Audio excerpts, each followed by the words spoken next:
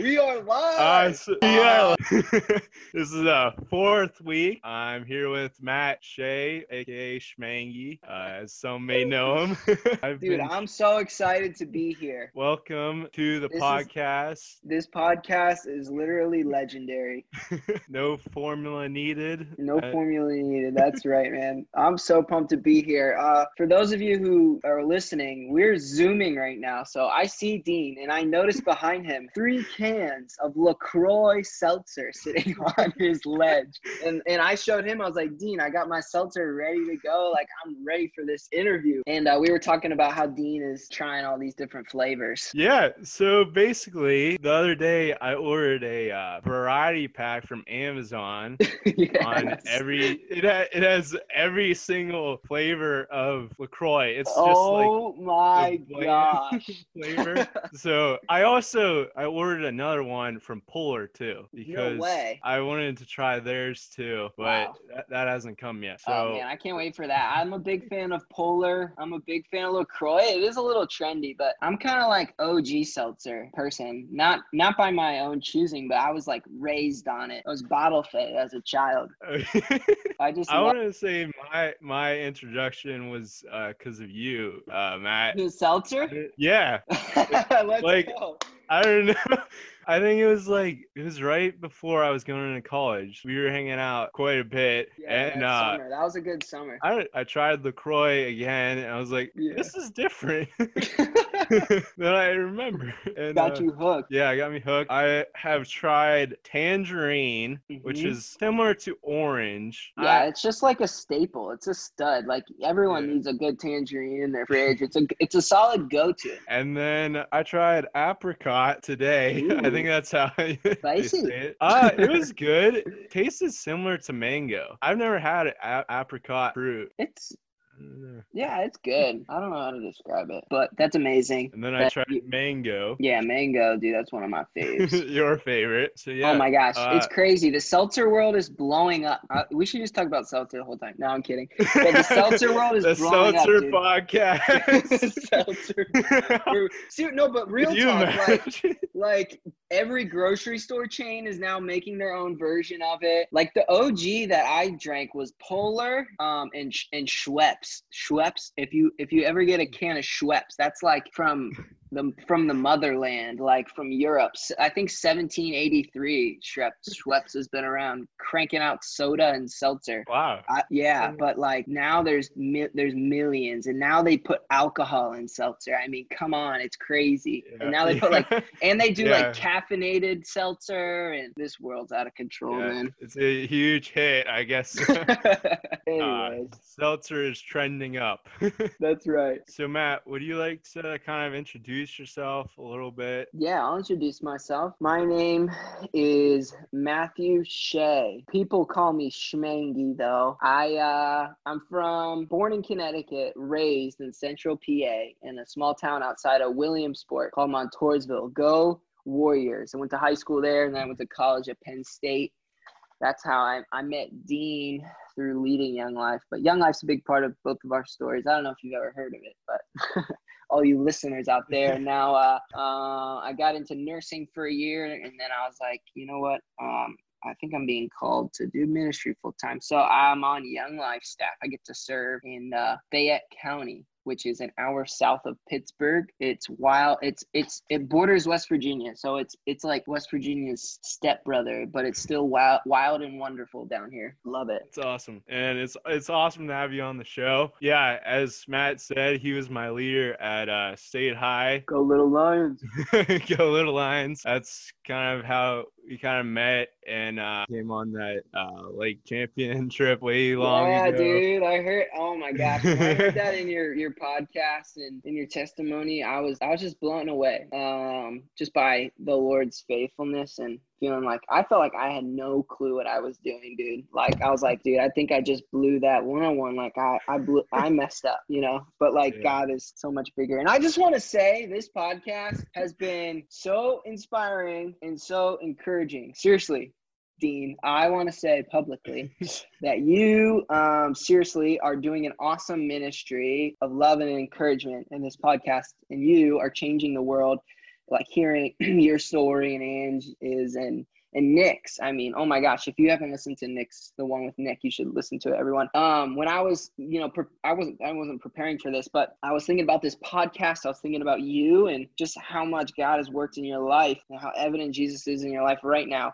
I thought about a sermon I heard this past January. I had the opportunity to go to Disney and attend an all-staff conference for Young Life. It was so amazing, not just because we were at Disney, but just seeing the mission of Young Life and truly just being there with some of my best friends and like Chris Russell.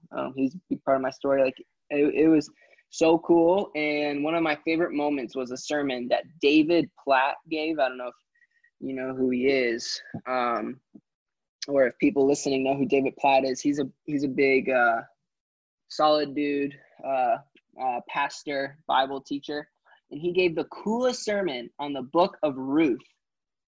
Dean, have you ever looked at the book of Ruth? I just recently. Recently? Yeah. Oh, dude, let's go. See, like I probably didn't read it once, and you didn't understand it. Like Ruth is honestly probably one of my favorite books. It's so rich. There's so much solid truth in it. But his sermon was on the entire book of Ruth, and it was on the centrality and the necessity of love in my life, in Young Life, and in my life. And I have my notes. I want to read it from them. I'm not like pulling this off the top of my head. I'm not that smart. But he looked at the book of Ruth, and he exegetically, meaning like within context of the greater scope of the Bible, looking at the passage and the story that it's trying to portray in terms of the whole lens of the Bible, right? From creation to fall to God's plan of redemption through the Old Testament, and then sending his son and Jesus dying in the restoration, right? So if we look at the Bible, we read it from that lens. He came up with 3 principles about love from the book of Ruth. And the first one was, he said that love takes the initiative. And that was Boaz's pursuit of Ruth. Like Boaz, the guardian redeemer, went after Ruth, who she wasn't widowed, but she wasn't married. Her stepmother, I think, Naomi, is that how she's related to him? I don't even know. See, check my theology. But Boaz pursued Ruth, and he said, love takes the initiative. And that's like applicable to our lives. And I think, man, Dean, like you're doing a ministry of love through this podcast because nobody told you to do it. You just went ahead and did it. Like love takes the initiative, man. And I think about that in the terms of like Christ coming to us, God coming to us. We couldn't have done it. We couldn't have saved ourselves. He had to come towards us. Christ took the initiative. And the second principle was love goes far beyond what is deserved.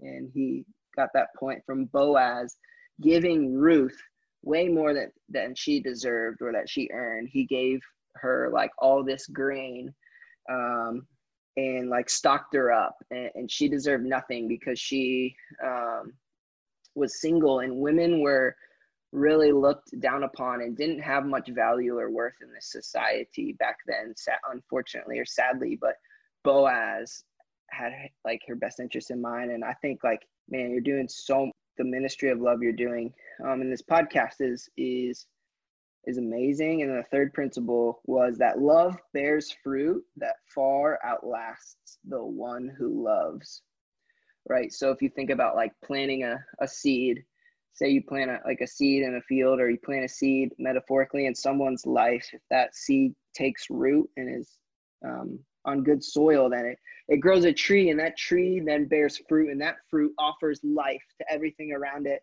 right? For years and years and years to come, long after you're gone. He drew that point because Boaz was actually from the lineage of Christ. And so from Ruth and Boaz, they got married, and they had beloved children together.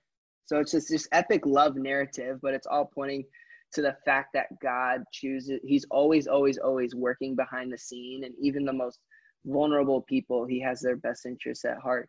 Even the people who outcasts or people who are exposed, he cares for them And we see that through the person of Ruth.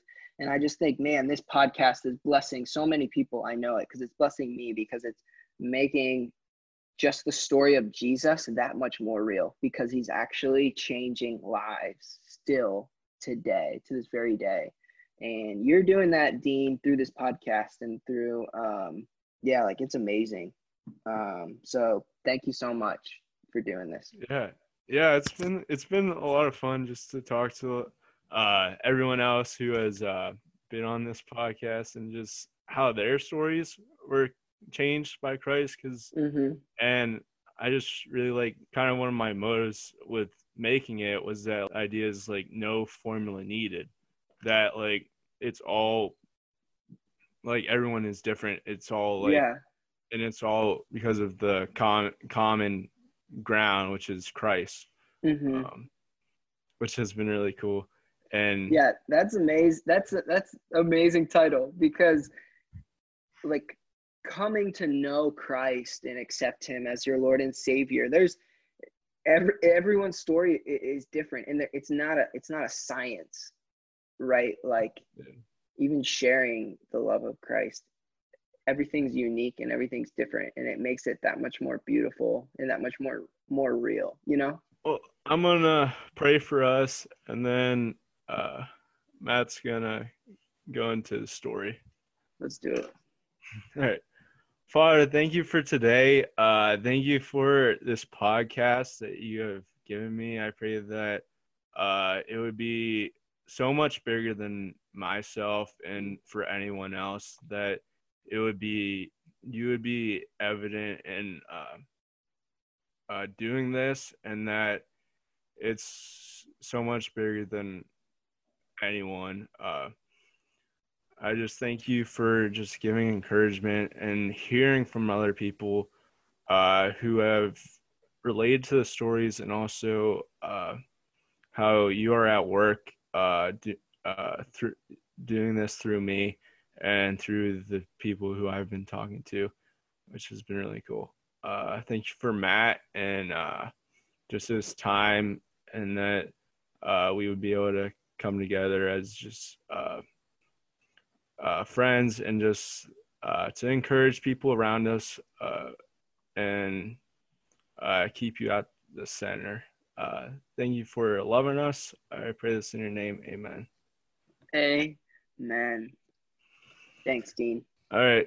Do you just want to go into like growing up and like what you were like before Christ? Yeah, man. Well, it was April 15th, 1996.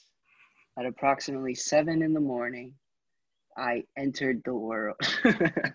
No, we don't have to go. We don't have to go that far back. But yeah, I was born in Connecticut. All my extended family lives there, but I was raised in Central PA. My dad moved to open a branch of the company he works for in Central PA. So I was raised in Central PA by two amazing parents. We had a strong nuclear family, I think they call it. You know, everything was there. Great family dynamics. I love my parents so much. They're my biggest fans and greatest supporters. And I'm so grateful for that, and I thank God for that every day. I have a younger brother, Tommy Boy, who he's a junior at Penn State, or going to be a senior at Penn State. And yeah, grew up in Central PA, and then faith-wise, it was my extended family. So both sides, both my grandparents were Catholic, Polish Catholic and Irish Catholic. And so I was raised Catholic Christian tradition. I actually went to Catholic school from kindergarten through 5th grade in Williamsport, St. Boniface, and then St. John Newman. But yeah, played sports. Looking back, so grateful for being raised in the home that I did. I was so fortunate, and fortunate to even, go to Catholic school and see the world through that lens. I actually had a great uncle who was a priest, and he passed away before I really started taking before God really got a hold of my heart and I started taking my faith seriously. He passed away when I was in high school. I want to say like my sophomore or junior year, but I love to talk to him nowadays. But what I remember of this man, I just remember his heart. He loved people so much and so well. And we would do big beach trips on my dad's side of the family. And my Uncle Bob would come to North Carolina. We'd have 20 people packed there. And we all loved Uncle Bob. And some of the people in my dad's family weren't even practicing Catholics, as they say. But I remember he would do mass for us Sunday morning, like at the beach house with all my family there. And I remember thinking back, I was like, holy cow, that was so special, so beautiful, so cool. He really exemplified Christ looking back. And man, I would love to talk to him now, but I know he's in heaven with the Lord. But anyways, so I grew up in the Catholic Church. And so my perception of God was more of a moral, legalistic God, right? Your classic God sitting on a throne with a hammer, like the judge, and he sees everything that you do. And so my worldview, my morality was shaped a lot around like Christian moralism and Christian idealism, like just do good, do enough good, and you're good to go. Does that make sense? Yeah. And like you're saved. And I know, but that's not the gospel, right? Looking back, I can see that the Lord was working in my heart even before I came to really know the gospel and know why Christ came to the earth. I remember growing up and I'd go to church twice a week. We would go as a school on Thursday, and then we would go with my family on Sunday. But I hated it, always wanted to get out there. I was in it for the Dunkin' Donuts after church. If we were good boys, we would get Dunkin' when we were really young, I remember. My brother would be wreaking havoc in the pews, like playing with his dinosaurs. He was crazy. Anyways, so yeah, was just a little rugrat. Had good friends into video games, sports, so on and so forth. I played football, and then I was standing on the football freshman practice field. I was going into my freshman year of high school, and we had freshman practice, and it was a blazing hot August day, and I was standing there getting ready, and I remember looking over to my left through the gate, and this young adult who, like, he had some swagger to him. I remember people, like, hanging out around him and talking to him, and, like, there was a lot of energy and emotion to him, and he thought he was cool. No, he was cool. His name was Chris Russell, and he went on to become yeah, dude, that man, I'd never seen him before. And I grew up in a small town, Montoursville, where everybody knows everybody, right? Like the high school was like 600 students. So, everyone knew everyone knew the coaches. I knew all the players. And I was like, who is this imposter imposing on our practice, coming on the field, thinks he runs the place. But that was Chris Russell. He wanted to become my football coach and young life leader, and the man who changed my life for the better, because he's just the greatest friend in the world. He went on to be my young life leader, and I remember getting invited, I don't know if it was by him or by someone else on the football team, to Young Life Club my freshman year. And it was at Mackenzie Rodriguez's house. I'll never forget it. I'll never forget running through the doors for the first time and Chris being there, and he's like, like shaking me, like, oh my God, so excited to see you. And I was like, what is happening right now? I was so overwhelmed, and all these cool kids were there. I remember being like, whoa, who's going to this thing? And like, oh, so-and-so and so-and-so. And they're like upperclassmen football players. And I was like, oh, dude, I gotta go. So I went. I only remember having a ton of fun and being overwhelmed and standing in the back and being like, what is happening? Why are these seniors here? And anyways, I remember, I don't know when, but it was later in the semester, totally dipped and bailed on Chris a couple times. He's like, yo, you come to clubs? And I was like, nah. But I was there. It was a day of the week, and they showed a promo for Young Life Camp, and it was epic. And I was like, oh my gosh, I have to go to that. So I went to camp that summer with a bunch of friends, and it was at Lake Champion, and it was the best week of my life. And I remember Brooke Johnston was the camp speaker that week. And I remember, and that was like the first time I started really listening to the gospel and leaning into that and processing that. And it wasn't like this aha moment for me, but this is why I feel like everyone's story is unique. But I vividly remember just Chris and the other leader who led our cabin, Ben Carey, who has a crazy story of his own, who actually went to my high school, was 5 years older than me, ended up going to Penn State. But he helps lead this camp trip because we had like a cabin of like 18 guys or something crazy, and Chris couldn't lead them all by himself. So he came, and Ben Carey is the man. I just remember the way they lived their lives was so attractive. They had an energy and a spirit about them, something I never experienced. And just being at camp, I remember sitting on the rock like to the right side of the game room, overlooking the lake, and seeing Ben and talking to Chris. And I was like, dude, I want the life you have. And I remember praying the prayer and accepting Christ into my heart. Yeah, and it was the best week of my life.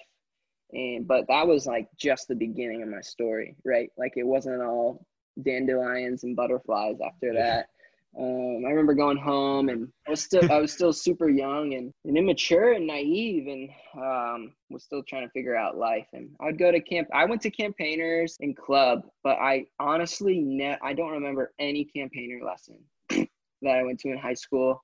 I don't even remember like any of the club talks Chris gave or the other leaders gave. I seriously don't. I don't remember any of them. I hosted club at my house, but I loved club. I loved the energy of Young Life. I wanted to be in on that, but I wasn't really all in on Christ, still half in, half out. And some of my friends kind of went and did their own thing. And so I was just torn, what was I going to do? And didn't really fully see my need. And I missed a lot of really cool opportunities in my life. But God always has a hold on our hearts. His plans is perfect for my life. But I almost feel like some of this regret. I was like, man, if I only would have understood the gospel like my senior year, like I could have done so much damage for the kingdom of heaven, with Chris. But yeah, I loved people. I was so social and outgoing. I guess I was like I was popular. I was on like the school, not the school board, but like I was a class officer. Had an awesome group of friends. Had a really great high school experience, and I just loved being around people. I loved like the Young Life club scene, like the party scene. Like I loved being with people and socializing, and I liked that everyone liked me. And looking back, there's a lot of like selfishness in that, but like I had to be everyone's friend type of deal. Like that was my MO. I wasn't the best athlete. I wasn't even close to being the best athlete. Like I didn't even start on the football team until like game 4 of my senior year type deal, and like didn't even start on the baseball team my senior year the entire season. And there was so much pride and brokenness, and I felt so much loss from that. And looking back, I'm like, dude, I was so stupid. Like, who freaking cares? But it was awesome to be on the teams. But yeah, I played football, baseball. But people and being around people and doing things with friends was what I loved and what I found life in. And then late in my senior year, like started getting involved with the party scene, still trying to figure life out. Chris was still trying to be involved and invested in my life. And there's so many times where I brushed him off. I was like, dude, I just blew him off. I was like, yo, I want nothing to do with you. You're lame. I'm the worst. But I think that so clearly is a sign of just my spirit kind of running. I was running literally from God as Chris was trying to love me as Christ loves me. But I was running from that, right? Yeah, caught up in all kinds of stuff. Party scene, girl drama, and then, girl drama. It's the best, right? Totally high school. Yeah. Totally Oh high my school. gosh. Trying to find life and friends and partying and girls. And then I went on to college. I actually, unpopular opinion, I wanted to go to Pitt because they had like one of the top nursing programs in the country. Like they were top 5. And I was like, yo, I want to go to Pitt, be a nurse. But I didn't get in. But that's okay, because Pitt sucks. I'm kidding. I love Pitt. All my friends who go there. So I went to Penn State. My good friend Trey went there and Peyton went there. They're two of my good friends from high school, involved with Young Life. And we each just had our own unique story with one foot in, one foot out, living for the world, trying to live for Christ.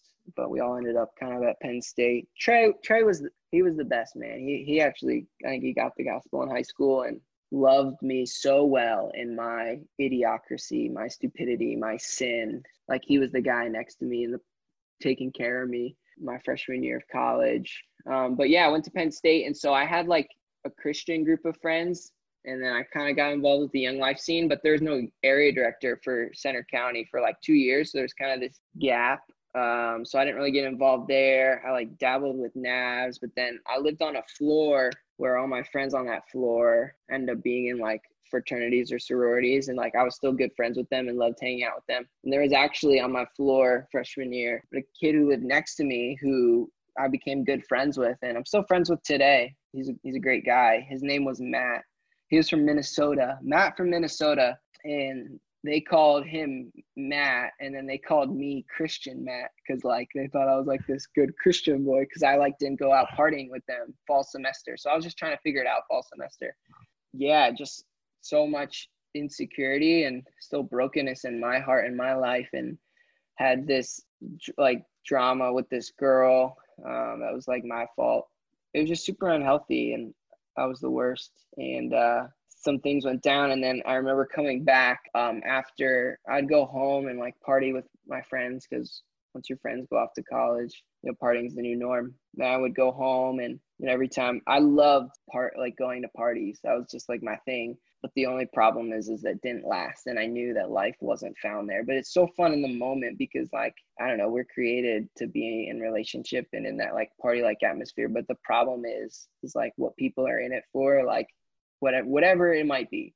If it's an outlet to escape, to get away, if it's for the drugs or alcohol, if it's for like hooking up with girls, like it doesn't last. And that's the problem with sin, is that it doesn't ultimately deliver. It doesn't ultimately satisfy. And I still knew that and still went after it. So then coming back spring semester of Penn State freshman year, after all this junk had gone down, I was just like, you know what? Screw it. To heck with it. Like, I'm going to start going out and partying with my friends, the friends on my floor, like in the fraternity sororities. So they started doing that, chasing after that. Yeah, getting drunk and being belligerent and hooking up with girls. And again, I felt like I knew going into it that it wouldn't last, it wouldn't satisfy. And I was still like hanging out with some of the Young Life friends, like guys like Evan Brehm and Ben Hitty, who went on to be like my co-leaders and friends, and like Nate Scribano. And I loved hanging out with them because they were so real.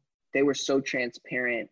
They could have so much fun and so much joy doing like the most dumb, mundane things. Like they lived life and life to the full. And I knew that was because of Christ. So I had these two like friend groups competing, two different worlds. I was like bouncing back and forth, like chasing one after another. And the more like when I went out, the more I saw that there was no life found in that.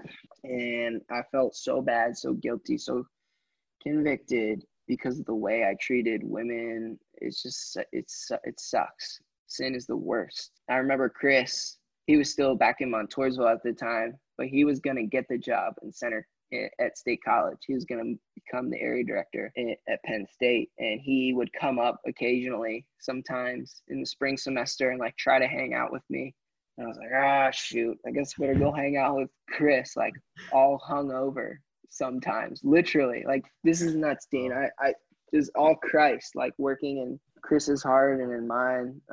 He'd be like, come up and hang out with me, and I would go reluctantly, right? Because I'm like the 5-year-old kid who got caught eating a cookie out of the cookie jar. Like I knew that he knew, and I knew that what I was doing, there was no life found in it. But he would sit me down and we'd talk, and he'd catch up and try to just be my friend, seriously, and love me.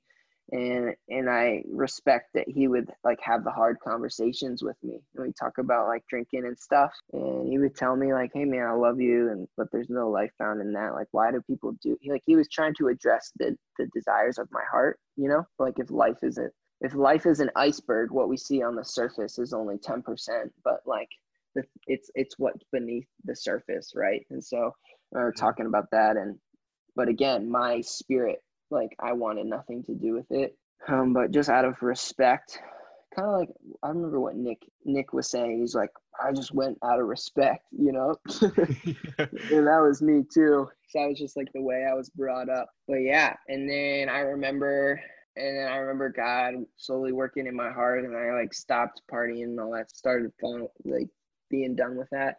And then I remember Chris Russell inviting me and Trey to go to Leader Weekend after my freshman year at Lake Champion Memorial Weekend. And I went with all the Young Life leaders at Penn State, like Nate, Ben, Evan, like Leah. Remember Leah, now Ben's wife, all there. Hey, that's where I met Libby Roach. I thought she was so cool, Dean. She was still in high school then. Yeah, I was like, dude, she's cool. It's crazy. I like was scared. I was intimidated, and because she had her Ray-Bans on with like her Croakies. She was just rocking it. Anyways, I remember meeting her, but she was like gonna come to Penn State, but she just graduated high school, or she was still in high school. Anyways, so went to Lake Champion, best weekend of my life. I was like, oh my gosh, yes, like I want to live for the Lord, like I'm gonna fight for Jesus. And I remember going home, and Chris was moving to State College, so he moved, and then I was working as a lifeguard that summer back home, but I had no community, I had no fellowship. Trey was still living at home, but we weren't like mature enough to like really keep each other accountable, or even like I didn't even know how to really read the Bible or anything, or do Bible study, or live. It was like in a fellowship, like an Acts 2:42 through 47 fellowship. So I remember like trying to follow the Lord and earnestly wanting to, but then having no community, having no accountability, and being still an infant in my walk with the Lord. Even though I like say I accepted him a long time ago, I was still really an infant. Like I hadn't grown. I was still drinking milk instead of eating solid food type of deal. My friends weren't following the Lord except for Trey, but they were still my homies. Still love them to this day. They're my boys. But yeah, just the normal was to go to the cabins and like on the weekends and party. And so got John sucked back into that. And yeah, just slowly slipped away again until I hit my breaking point, partying every weekend. Or like I would push the envelope that much more every weekend. You know what I mean? Like I would try and get more drunk, or try to do something more crazy with like, I don't know, blowing stuff up or breaking stuff, or, so like it was never enough, a bottomless pit, if you will. And then I remember so badly just wanting to be loved, wanting to feel good, wanting, just to feel something true or real. And so drinking and partying, that was my outlet, and it turned into hooking up with girls. Yeah, just enough was never enough. And I thought, oh man, maybe sex will give me what I want. That's funny, because it was like the one thing I told myself from a young age, because I was like brought up, maybe it was just because I don't know where I got this idea, but it just shows you how messed up it is. I thought like everything is okay, like being a Christian or being Catholic or whatever, like you can do anything, or get drunk or hook up with girls, but like sex was the one untouchable. It was the one wrong thing that you're not supposed to do until like you get married, which is just total bogus BS, right? Any sort of selfish motive is sinful and deserving of death, right? Like Jesus says in the Sermon on the Mount, like if you even look lustfully upon a woman, you've already committed adultery with her in your heart, right? Like we all fall short of God. Anyways, so went after that, and it broke me. I remember feeling like it didn't satisfy, it didn't last. I remember feeling so dirty and guilty and convicted, and I just wanted to like hide, and I wanted to run. And I remember waking up and like being in and out of consciousness, whatever, all night, and then like wanting to get drunk the next day just to forget about it type of deal. So it's so crazy, so sad. And then that was like that moment where I felt like that true conviction came over me. It felt like there was a weight on my shoulders that literally crushed me. And I remember over the next couple of days and honestly weeks wrestling and like truly repenting and feeling convicted. And for the first time, crying out to the Lord and being like, God, I'm so sorry. I'm so sorry. Like, I saw what I did was so wrong, the way that I treated this person, and crying out and being like, okay, God, I came to my crossroads, right? I came to the end of myself and I was like, okay, I got to make a decision. I knew it was all wrong, still did it. I came to this place, this decision. I was like, okay, what am I going to choose to live for? Am I going to continue to chase after this life and feel freaking bone dry, feel like I'm drinking sand? It under delivers. It doesn't promise you life. Or am I going to choose to live for the Lord? So that started like the process of redemption in my heart and restoration. And I was like, okay, Lord, I want to follow you. But I remember like having so many sleepless nights for weeks, and it was a beautifully painful thing, wrestling with my own sin. But then, so fast forward, come back to Penn State. And Chris Russell's now the air director, and I'm living on, and he's like, yo, come lead Young Life with me. And I was like, what? No, I can't lead Young Life. Do you know what I've done? Like, do you know what I was just getting myself into? And he did, and he knew everything, right? The whole time, but I didn't know that he knew. And he still called me. He's like, yo, come lead Young Life with me. I was like, I can't do this. I don't even like know how to read my Bible. I don't know how to walk with the Lord. I just was an idiot all summer.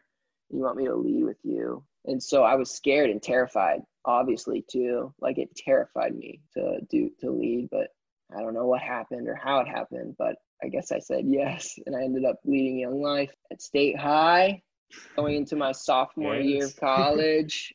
And it freaking changed my life because I started following the Lord. I started living in fellowship with believers, people who genuinely cared about me, genuinely loved me for who I was. And for the first time in my life, I felt like I could be real. Oh, I went on a mission trip at the end of that summer in Honduras. And I remember like confessing for the first time to like, this was a Christian mission trip. And my buddy Mitch Titworth was on that trip, and Mark Pulio and Jay Iben, they all went to Penn State. They're all Christians. They were still trying to figure it out too, but I remember being real with them. We were all real with each other one night in that transparency. And I finally got over myself and my fear and like shared because everyone else was sharing. It was so freeing. It was so freeing to be real, to be transparent with someone and then accept you with love and with open arms, even hearing, everything.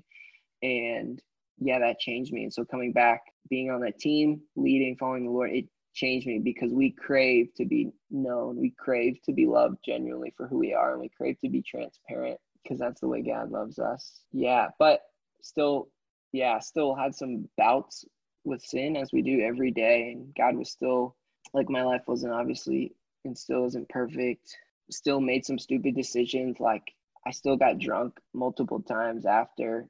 I'll say that because I want to be real. And it's not like I just stopped doing all bad things. Like our spirits are kind of at war every day between good and evil. And, but God, like, refining work, his sanctifying work, like the way he was pruning and shaping and molding and morphing the clay, like my, proverbial body, my spirit, as like a potter molds a piece of clay. Like, it takes work, takes time, a daily thing. And over time, it was just slowly working in my heart, redeeming and restoring it. Even when I stumbled and fell, he like picked me back up. Even after, my sophomore year, still made some dumb decisions and still do to this day, but sin becomes less attractive and God becomes more. And yeah, my life was changed. Started leading Young Life, met Dino. Yeah. It was freaking awesome. Lived in fellowship with people who genuinely cared me, supported me, loved me for who I was, transformed my life, had an awesome time in the rest of college, learned so much through my junior year and through my senior year, and wanted to be a nurse, wanted to make a lot of money. I was good at it. yeah, I came to this crossroads again where I was being pushed to go, not push, but like just had the conversation of, hey man, what do you think about Young Life staff? I was like, no, no, no, no, no, no, no. Like, that's way too scary. I couldn't do that. There's no way. And I had to work some things out with my parents, and just because where they're at and their faith, and they'd helped me a lot in college. I was like, I owe it to them and I owe it to myself to be a nurse, right? For a bit. Plus I wanted to, and I was good at it, and I genuinely did like it in school. But I was like, I'm going to move south. I'm going to go to school or work for 2 years, then go back, get my master's, become a nurse practitioner, live the life, dude. And some people do that, and that's awesome. And they had pure hearts and motives, but I didn't. I felt called and to stay in Central PA. So I did that. And I was like, okay, I can still work as a nurse. I'll still lead Young Life on the side. And I had that in mind the whole time. But then after working as a nurse for a couple months, I was decently good at it. Did intensive care unit nursing. Actually, with Trey, we not only was Trey my friend in high school through all my years, through all my brokenness, he's been through everything with me. But we weren't even like the closest of friends, but now we are, which is awesome. And we were roommates in college. We went to the same college. It's a nursing major. He's literally been through it all with me. And it's nothing we even planned or said like, yo, let's do this together. It just happened. And that's sweet. We ended up working together on the same floor, ICU in Williamsport, where Trey is right now. But he's about to get married. After a couple months of doing that, I remember just taking care of, so it was intensive care unit. So it's really sick people who were fairly young. So they were in their, some people in their 50s or 60s, and you still have a lot of years out, right? You can live well into your 80s and 90s and live a great quality life and live a very full life. But some people from a young age just made a lot of poor decisions and didn't take care of their bodies or treat themselves right. And that wrecked me, like emotionally and spiritually. Like they would get healthy, but like they would just always be coming back to the hospital, and they had no real will to live. They had no desire to live. Like physically, I was healing them, right? I was putting Band-Aids on their wounds, but there's deeper heart issues, right, that needed to be addressed. And I remember trying to talk about faith, and I did talk about God and Jesus with some patience. I believe that you can't live the life you were created to live unless you know the Creator. It's Jesus who is life, who gives purpose, who gives meaning. And unless you know him, you're never going to fully live the life you were created to. And so I was like, man, I want to talk about, issues of the heart with people. So that's what led me to shift from being a nurse, which is amazing and awesome, into doing ministry. And I was so scared to leave and scared to like tell people, I'm like, I'm leaving, go to do ministry, like work for a nonprofit. Like I felt like I was going to be judged, so harshly. But even all the non-Christian people on my floor who I worked with, they're like, that's awesome, man. Good for you. And I was like, what? Who would have thought they would be so supportive of me? So desires our faithfulness, and wherever he calls, he leads.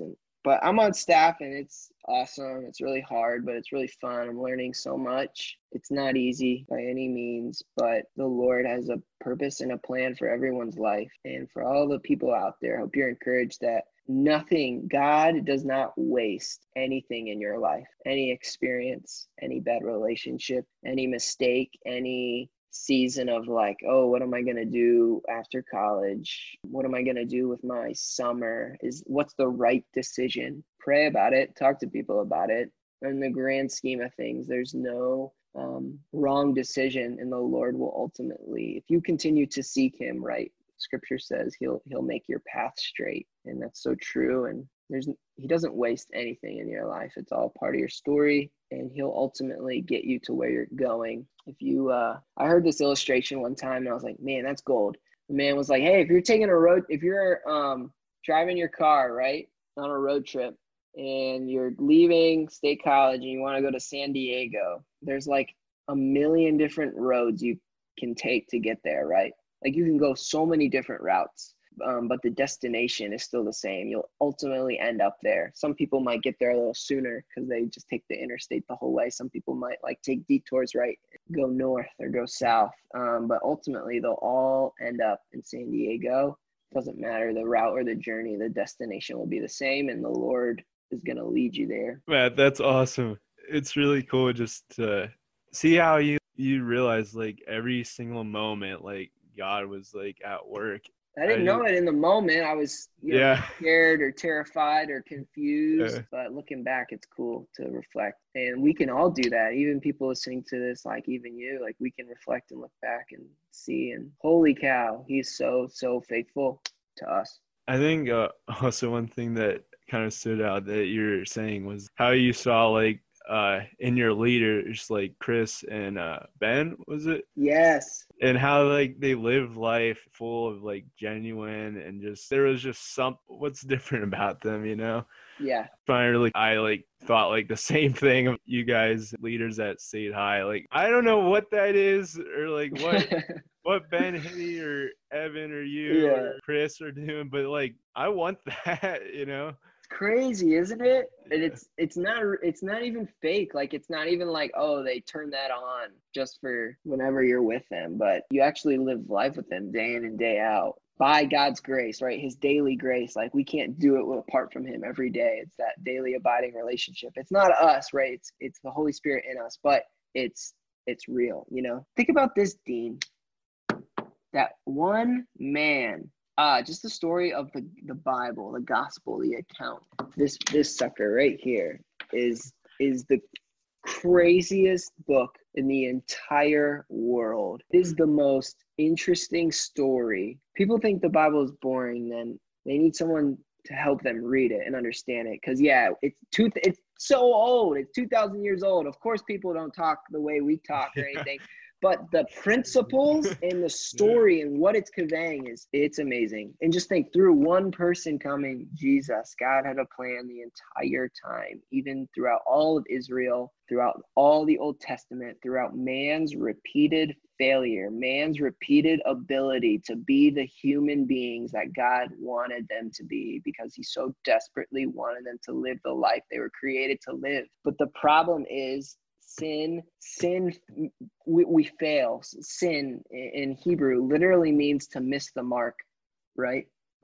Your boy Tim O'Brien, I remember speaking on a full weekend, and in the book of Judges, there's this story. It's not even talking about doing something wrong, but it's in the story in the book of Judges where this guy takes a slingshot and he's supposed to hit a target, right? The bullseye, and he missed the target. And it said that he had sinned.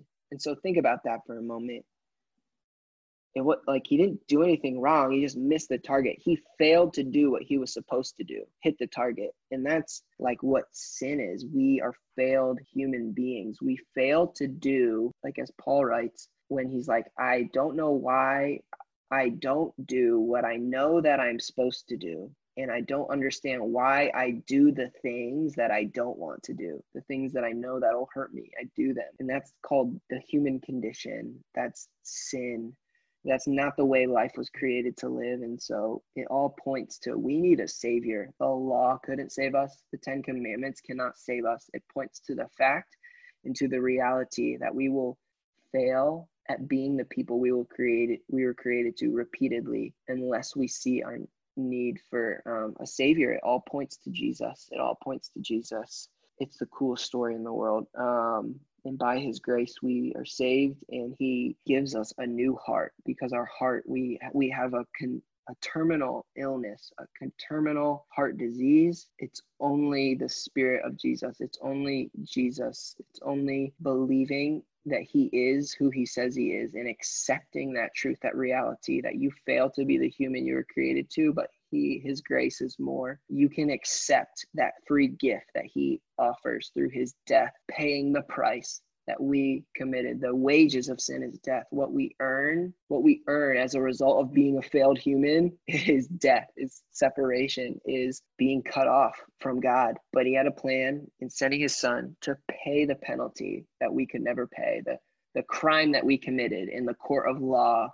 We did something in a court, and then in the court of law, the judge said, boom, you're guilty because of what you did, and it deserves a death penalty sentence. And Christ is like, no, I will come and I will pay that for you.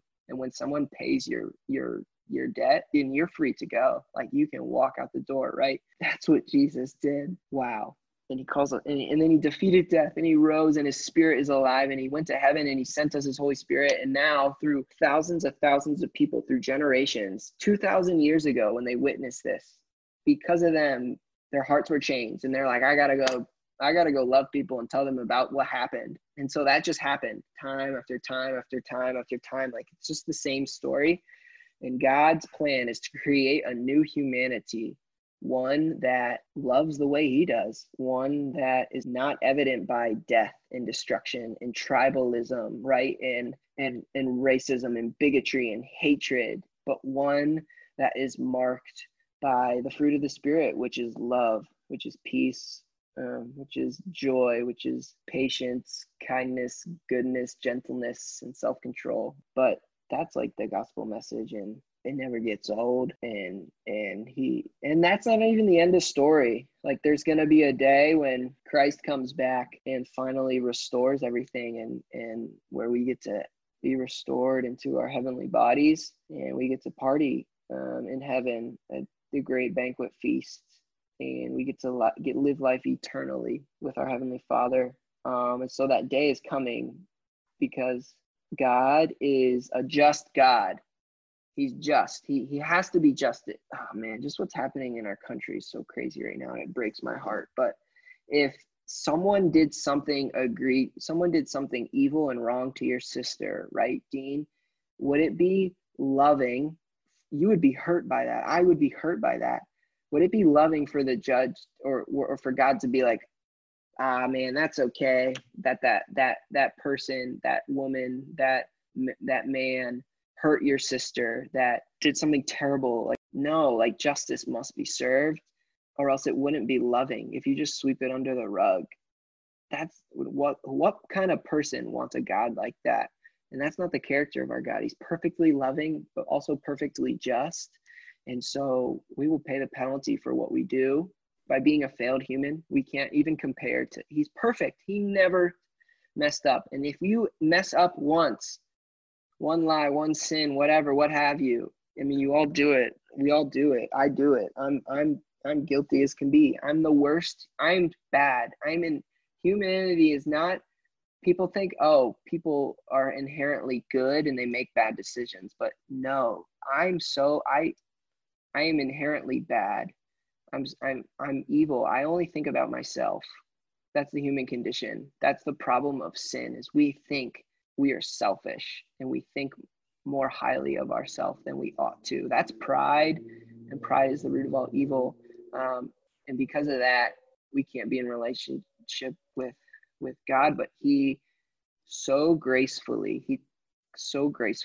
full of compassion. He always had a plan.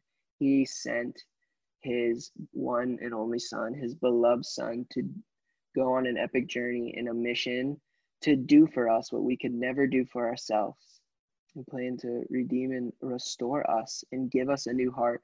And so that's the cool thing. And I think that what we see in the world and all the bad is a result of the fall thousands and thousands of years ago.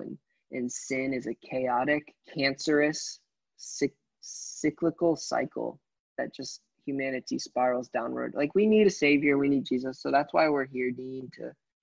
That's why we're here on earth, to love other people, not just tell people, but genuinely care and love people enough and show them that Jesus is who he says he is. Not just tell them, but we get to do that through. That's our mission. That's why we're here. Everything in our life needs to be about that, because the reality is we could die tomorrow, right, Dean? And That's right. But what would be left of us? I hope and pray that it would be that people would come to know Christ, because this life is temporary. The Bible is really cool. It says that life is but a breath, one breath, in, out. Yeah. On the grand scheme of time of humanity, our breath, even if it comes to 80, 70, 80, or 90 years, it's just a breath. It's like dust. You throw dust up in the air and it's gone in a moment, right? That's our lives. And so when we get that perspective, like it says that in Psalm 90, the epic psalm, right before Psalm 91, which is an awesome psalm. that life is but a breath. It's temporary. We got to live it for the Lord. And we need to do things like this more, you know, Dean? Yeah. Yeah. We need to preach. We need to share the gospel with each other. And it's dope. It's awesome. I don't even know how we got on that topic. I think it's all awesome. Like it doesn't get old, which is incredible. And I think Andrew quoted this 1817, in just 1 hour such great wealth was destroyed. And how he kind of talked about it was like how he thought of it as like us, and like how we just 1 hour everything can just be gone. Just like their whole life's work. Yeah, and that's so good, crazy. So true. Like kind of worthless. Like it's all worthless. Life is but a breath. Life is just but smoke. Smoke is there for one moment and it's gone the next. It's all worthless. Like, why are we here? There's got to be, something more. But in Psalm 90, like what you said, I love that. In 1 hour it can be gone. But in Psalm 90, it says it's Moses saying in verse 3, you, talking about God, you turn people back to dust, saying, return to dust, you mortals. 1,000 years in your sight are like a day that is just gone by, or like a watch in the night. So like in God's sight, 1,000 years is just a snap of a finger. It's a day. And we're just dust, metaphorically speaking. But he loves us and cares about us so much. But he's like giving this perspective on life. And then if you go down to verse 10, it says, our days may come to 70 years or 80, if our strength endures. Yet the best of them are but trouble and sorrow, for they quickly pass and we fly away. And then he goes on to say, Lord, teach us to number our days so that we may gain a heart of wisdom. Verse 14, satisfy us in the morning with your unfailing love, that we may sing for joy and be glad all of our days. So good. Establish the work of our hands. But like this idea that life it's so short, and our greatest people have it way worse than me. I know that. But like I need to endure trials and suffering and everything, knowing that it's temporary, knowing that it doesn't even compare to the glory that will be revealed to us, knowing that there's nothing more valuable than knowing Christ and making him known, because this life is short, and 66 book narrative is worth reading. It's a crazy story about a God who is committed to his people throughout it all. Sure. Give them like one thing to leave off on, kind of. Yeah. I mean, every book in this thing is here for a reason and for a purpose, and it all points to the greater story of God. Like our life mission and objective here on earth is to just like this is a book about the story, about the character of God, and you get to know someone by hearing their story, right? Like someone who's listening to this, or even you, Dean, you know me more personally because I got to share my story, and this is God's story, and we get to read it and know him. And so it's awesome reading the whole Bible with that sort of mindset. And I've never even read through the entire Bible. And so this year I finally felt spurred on. I'm like, oh my gosh, like I got to know this thing. I got to at least read and scan through every book. Like I'll read it for the rest of my life. But anyways, so I started on this journey of reading the entire Bible and reading through the Old Testament, and it's been so cool. I'm so grateful for it. And I think the big picture that even despite our failure as a human race, God's grace and love and mercy is greater than our failure. And he is so committed. He is so committed to his people. He desires you to know him more than you can even comprehend. And there's nothing that you can do that is not redeemable. And like he's passionately committed to you and to me. And there's nothing that can separate us from that. And he is actually He is sovereign over all. He has a plan, even in what we see in the world right now with pandemic, with just terrible things, systemic racism, and amidst all the evil, he's working a plan for good, for his glory, for people to know him. That's his plan, is he wants to reveal himself and his love to others, and he uses us to do that. So he's here right now, he's working, he's committed to us. Yeah, there's nothing that can stop that. That's awesome. Thank you, Matt, for sharing your story and just information that's just like, it's so life-giving just to hear and just to think about. It's just how like God's so unlimited and we're limited. It's really cool, like, just to even think about like these topics, and it's just like, whoa. It blows you away. So thank you guys for listening to the podcast. Dean, this podcast is amazing. Thank you for Matt. And next week I will have Addie Orndorff on. Yo, Addie Orndorff. I know her. On the No Formerly Needed podcast.